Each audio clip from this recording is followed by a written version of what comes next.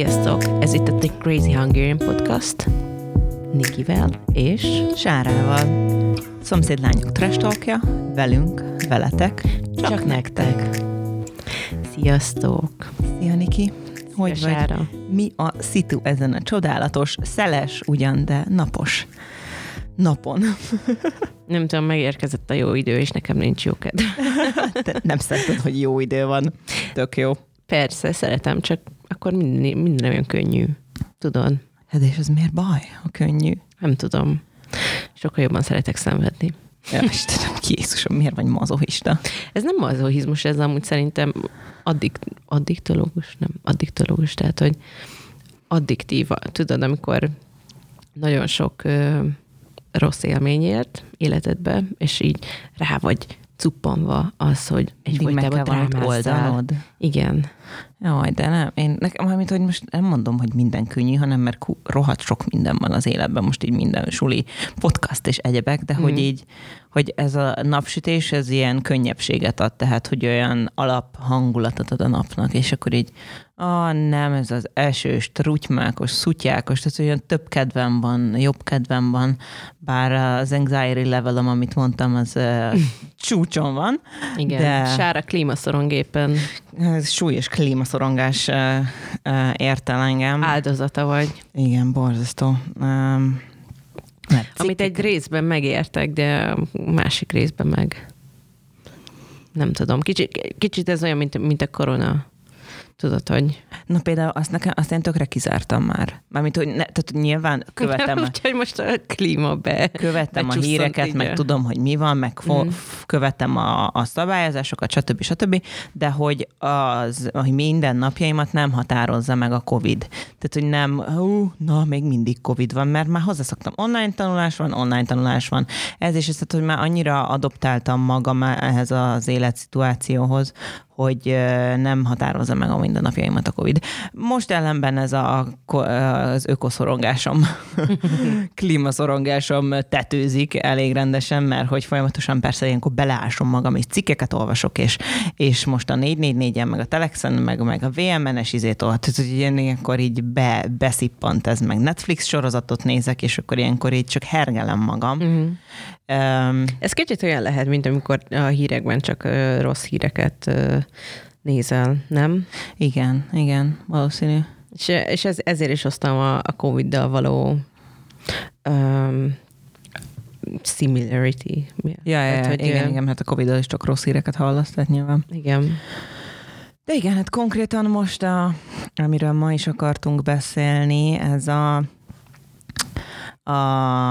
hát két hír is, az egyik...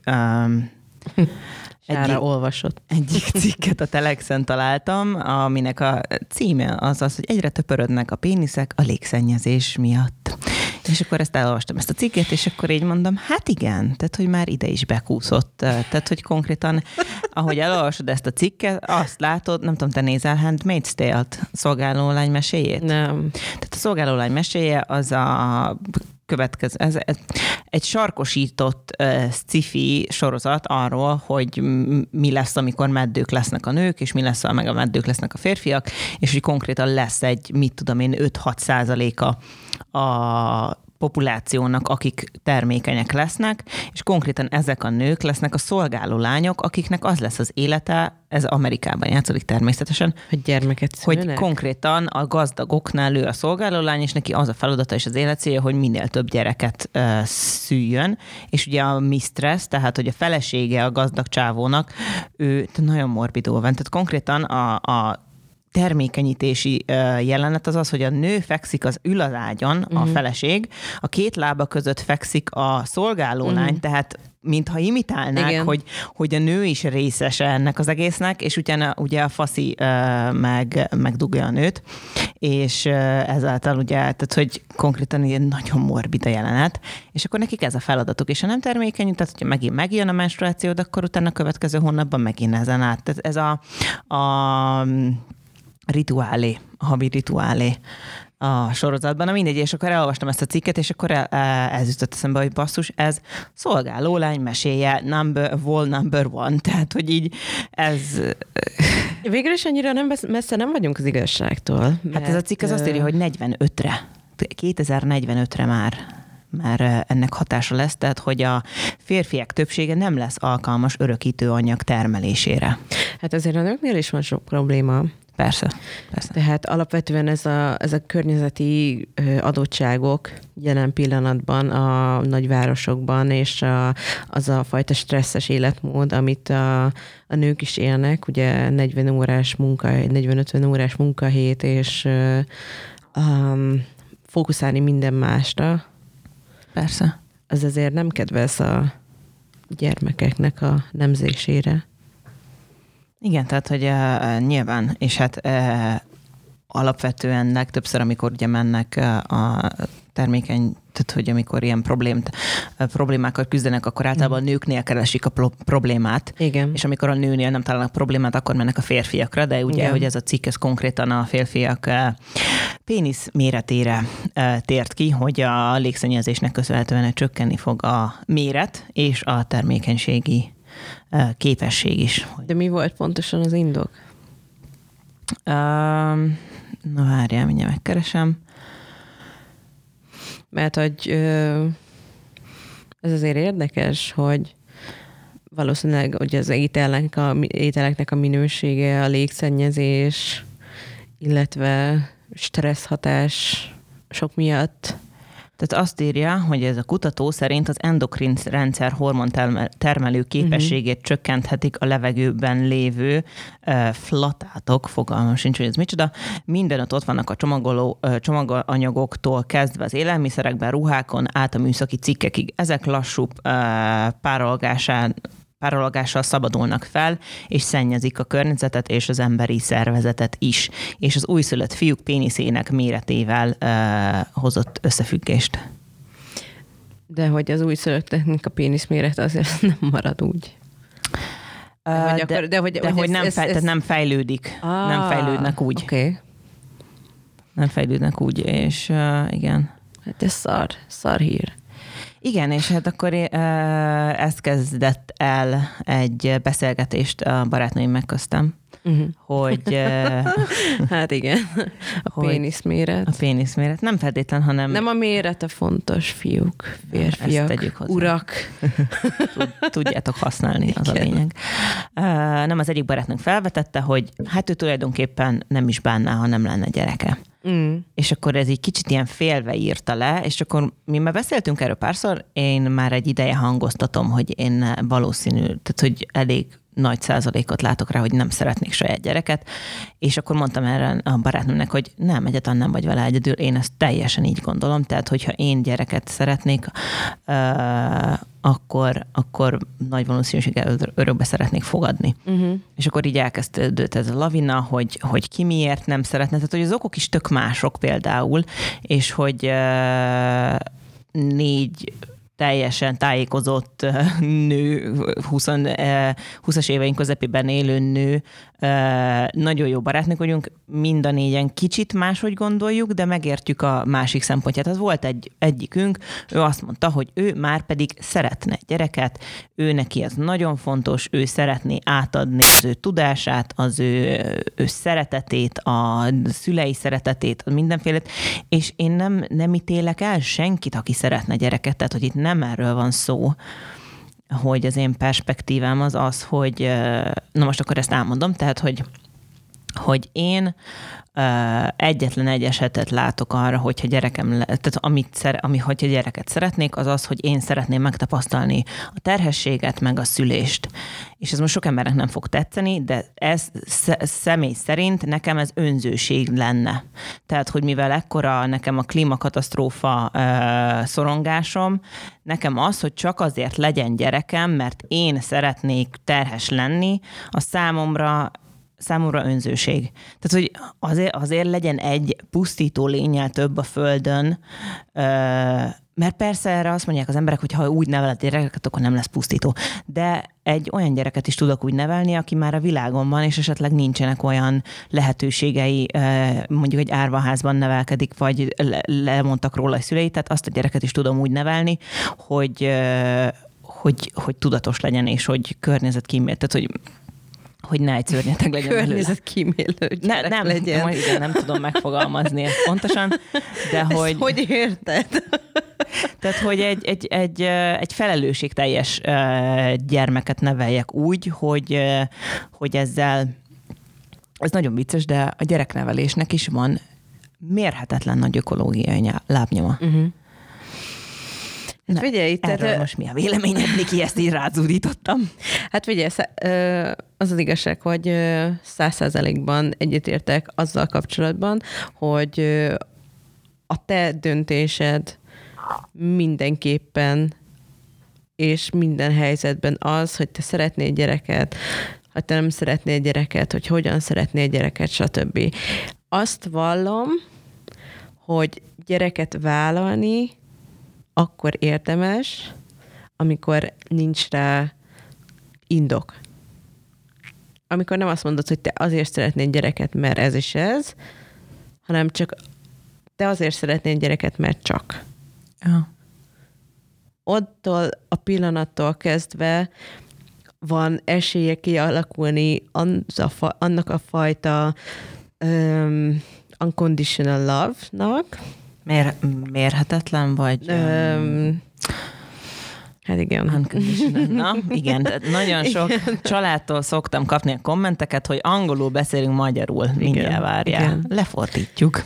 Tehát, hogy abban a helyzetben feltétlen szeretet. Igen. Tehát abban a helyzetben, hogyha neked nincs arra indokod, vagy nincs arra elvárásod, vagy nincs semmilyen fajta külső nyomás a te életedben, ami ezt a döntést befolyásolni tudná, akkor az a fajta gyerekneveléshez szükséges feltétel nélküli szeretet, az nagyon hamar és nagyon ölelően tud kialakulni. Igen. Én ezt vallom. És nagyon érdekes, mert most éppenséggel 28 éves vagyok, idén fogom tölteni a 29. életévemet, és azért én elég egy ilyen külalakban is egy ilyen anya, asszonyság. Somamama, gésa, őserő nő. Igen, tehát alapvetően egy ilyen asszonyság húzatom van azért, tehát mind kinézetben, mint ahogyan élem az életet, mint ahogyan... Temperamentumban. Igen.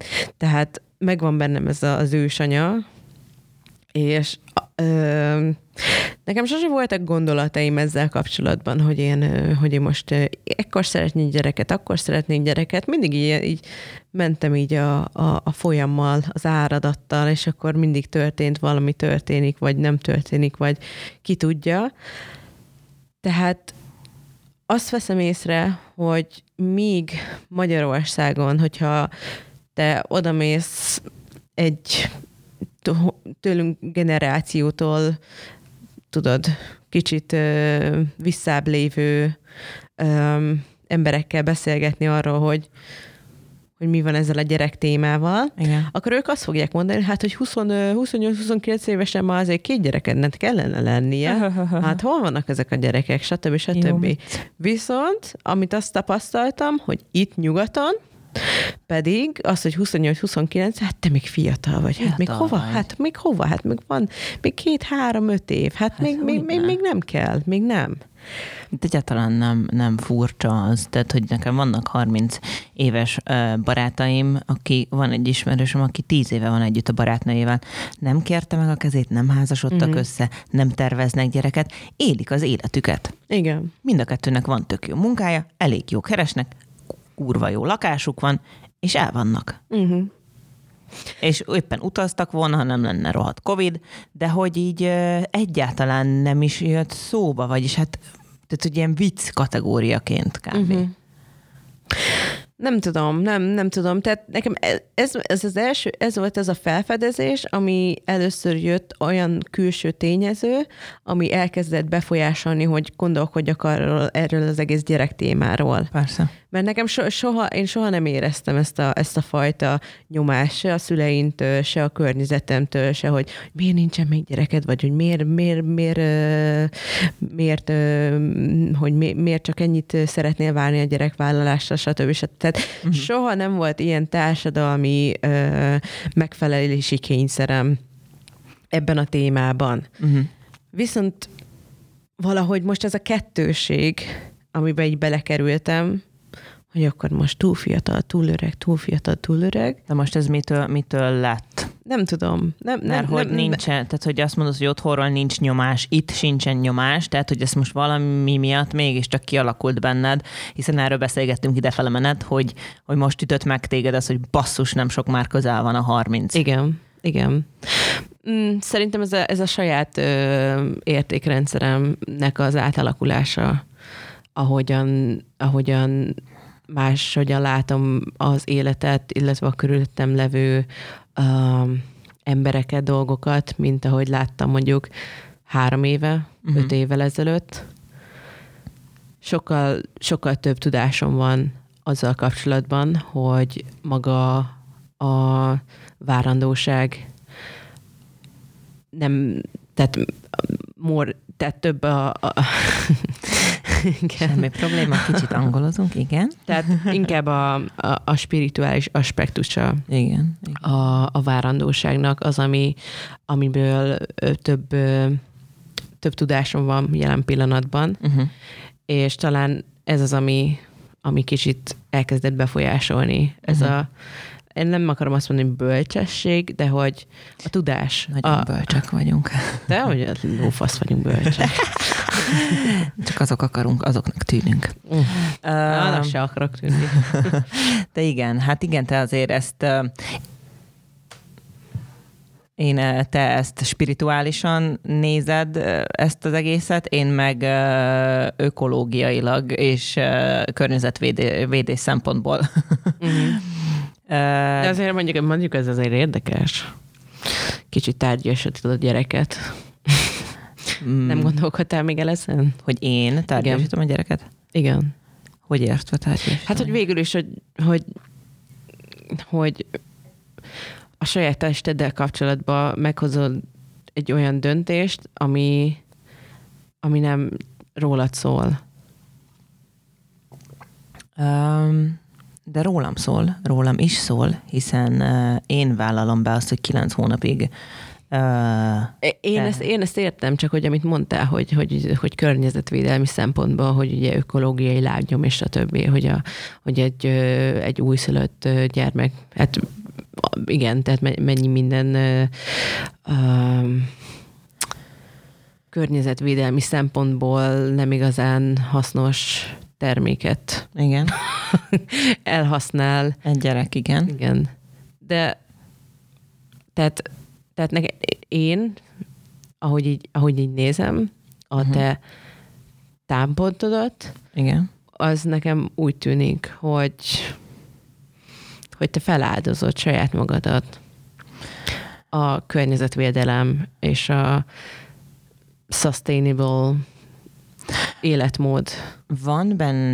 Volt bennem egy ide. Az elején így indult, hogy ez nekem most egy áldozat lesz, és hogy ez ilyen kínszenvedés, és hogy basszus pedig én mennyire szeretem a gyerekeket, és hogy egész életemben gyerekek vettek körül, de közben arra jöttem rá szerintem, hogy ez volt a társadalmi nyomás az én részemről, hogy már pedig mindig gyerekekkel voltam körülvéve, hiszen 10x éves korom óta vigyázok gyerekekre, óperkedtem 2 évig, 6 húgom van, tehát hogy mindig jelen voltak a gyerekek az életemben, és azt gondoltam, hogy hát persze, majd ez a normális, hogy nekem is lesz majd egy gyerekem.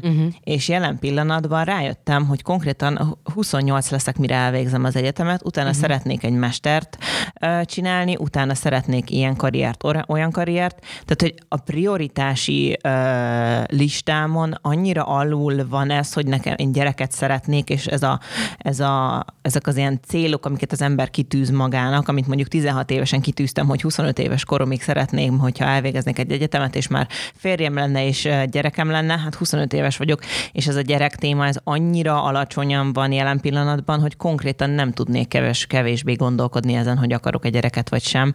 Vagyis hát ez az, hogy nagyon egyáltalán nem prioritás számomra, és hogy ez már nem ilyen, de benne van a feladás, viszont willing. Tehát, hogy szeretném ezt adni a nagyobb jóért. És vagy hogy ezért a környezet tudatos dologért. Viszont ugye nem csak ezek vannak, tehát, hogy például az itteni, nem az otthoni legjobb barátnőimmel, hanem az itteni barátnőimmel is beszélgettem, és ott például 4 lány közül 3 azt mondta, hogy ő nem szeretne gyereket. Ott nem környezettudatos válaszok voltak, hanem ott például ott voltak az önzés, tehát ez a baj, hogy ez nem önzőség, tehát hogy miért önzőség, ha egy nő azt kijelenti, hogy ő már pedig nem szeretne végig. Ez semmiféleképpen nem önzőség. Miért? Tehát, hogy ő az egyik lány azt mondta, hogy ő nem szeretné kitenni magát 9 hónap terhességnek, ő nem szeretne szülni, őt ez egyáltalán nem érdekli, és ő nem szeretné ennél magát kitenni. A másik azt mondta, hogy ő nem gondolja, hogy ő felelősséget tud vállalni, tehát hogy ő számára pedig ez ijesztő volt ez a felelősség, hogy egy másik ember iránt felelősséget vállalsz, és te hozod meg a döntéseket 18 éves koráig érte, stb. Tehát, hogy igen. Ezek olyan én megértem. Persze, csak tudod, támadják az embert. Persze, hogy támadják, mert hát ugye, tehát azt kell látni, hogy egy gyermeknek a születése az azért nem annyiból áll, hogy a fizikai aspektusa az persze. Egész várandóságnak az idejében, hanem az lelki szempontból is, mentális szempontból, spirituális szempontból is egy olyasfajta igen, tehát egy olyasfajta esemény, amit nem tudsz megfogalmazni, mert hogy olyan dolgok történhogy alapvetően tehát alapvetően a létrehozás, tudod, hogy a szexuális együttlétből, hogy abban a női testben valami történik, amit egy kapcsolódás, igen. Amit nem lehet megmagyarázni biológiai észérvekkel. Hogy ez miért úgy alakult, hogy az miért. És akkor utána persze a kapcsolódás, a szeretetnek a kialakulása, akkor a különböző generációs problémák, vagy éppen, hogy pozitív generációs tudásnak az átvitele, és tehát igen, tehát a gyerek, meg az ugyánblokk, ez az egész várandóság téma, ez egy csoda. Persze. És az a baj, hogy nem így tekintünk rá, hanem a szexnek az utóhatása kb. Hát egy terméke. Egy terméke igen. A szexnek, tehát pláne a nem várt. Hát igen, tehát igen. Tehát csak így hát igen. Nem tudom, ez egy érdekes téma, mert szerintem a mi generációnk az első olyan generáció, aki el tudja azt fogadni, hogy ez döntés kérdése. És már nincs ez az örökíteni vágyás, tehát, hogy már nincs az, hogy már pedig a Tóth nevet tovább kell vinnie a fiamnak, vagy a nagy nevet tovább kell vinnie, mert hogy én örökíteni akarom, és hogy ő lesz az, én nem tudom micsoda. Tehát, hogy ezek szerencsére már nem erről van szó. Ez a Hitman nevet vihetnék. Tóthból van elég, édesapámnak amúgy is csak lányai vannak, tehát, hogy a nevet azt nem nagyon fogja senki sehova se vinni. Igen. Igen, de azért én örülök erről, hogy erről ilyen nyíltan tudunk beszélni. És szerintem ez így jó. Persze. Ennek így kell lennie. Hát mi tudunk nyíltan beszélni, de az a baj, hogy például én tökre kényelmetlenül szoktam érezni magam, mert én ezt kijelentem így, hogy én nem szeretnék. És nem akarom, hogy azt érezze például egy... De Sára, tehát amit mondtál, hogy te szeretnél gyereket, csak te nem szeretnéd tehát te nem szeretnél várandóssá válni. Csak amikor elmagyarázom, hogy mi az oka, akkor azt érzem, hogy magyarázkodnom kell. Tehát, hogy én nem haragszom senkire, aki gyereket vállal, mert ő gyereket szeretne. Tehát nem gondolom, hogy az egy ördögtől való, és hogy te most akkor nem vagy ökotudatos, meg blablabla. Bla, bla. Ez az én döntésem, tehát, hogy én nem várom el senkitől, hogy ne legyen gyereke, és nem gondolom őt rossznak attól még, hogy ő szeretne saját gyereket. Tehát, hogy amikor elmagyarázom, hogy én azért nem szeretnék gyereket, saját gyereket, mert hogy környezettudatosságból blablabla. Bla, bla. És ilyenkor kapom az arcokat, hogy Igen, mert ami számomra is, hogy ez úgy hangzik, mint hogyha tényleg te ilyen hősként feladnád a tested. Igen. Nem gondolom, hogy hősként, de azt gondolom, hogy igen, tehát, hogy ez a közös nagy érdek ért van. Uh-huh. Hát... És itt volt egy másik cikk, amiről szintén beszélhetünk, ez a járványnak a hatása a gyerekvállalásra. Mivel mindenki azt gondolja, hogy majd óriási nagy baby boom lesz itt nem. A járvány hatására, mert hát azért nyilván születtek gyerekek, elég sok, de alapvetően azt mondják, hogy a járvány miatt sokan nem csak elhalasztották a gyerekvállalást, de inkább teljesen le is mondtak róla. Igen. És elváltak.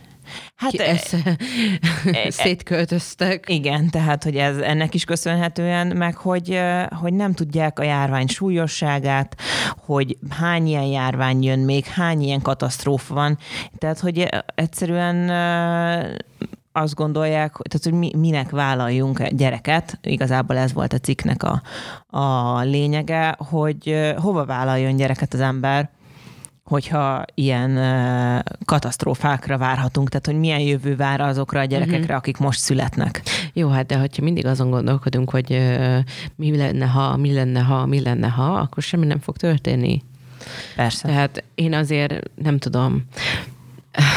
Az az igazság, hogy én annyira távol tartom magamat ezektől a külső behatásoktól, és csak annyira próbálok saját magamra figyelni, a saját magam fejlődésére, és hogy nem tudom, lehet, hogy egy burokba élek, és hogy ez is önzőség. Nem, egyáltalán nem önzőség. Ez a baj, hogy ezt gondolják, ezek a sztereotípiek, hogyha te a saját fejlődésedre gondolsz 28 évesen, akkor az önzőség nem. Tehát, hogy mindenkinek megvan a saját útja. Semmelyik út sem rossz. Én ezt szeretném, az egész világ felfogja, ez az élni és élni hagyni mondás. Ennél nincsen jobb szerintem, vagy elfogadhatóbb. Tehát, hogy hagyjuk az LMBTQ embereket, hagyjuk azokat az embereket, akik nem szeretnének gyereket, hagyjuk azokat az embereket, akik 4 gyereket szeretnének. Tehát, hogy senkinek semmi köze hozzá, hogy én mit szeretnék csinálni a testemmel, hogy te mit szeretnél csinálni az életeddel, a testeddel, milyen utat szeretnél bejárni, hány évesen szeretnél férjhez menni, nem szeretnél férjhez menni, nem tudom. Köszönjük, Sára. Akkor most megnyugodtunk. Bocsánat. Sára megmondta. Mondom az ilyen anxiety. Szeressétek egymást. Peace and love. Az ilyen anxiety levelem az ilyenkor magas, igen. És ilyenkor csak ilyen tudnám fosni a szót. Igen. Sára szorong.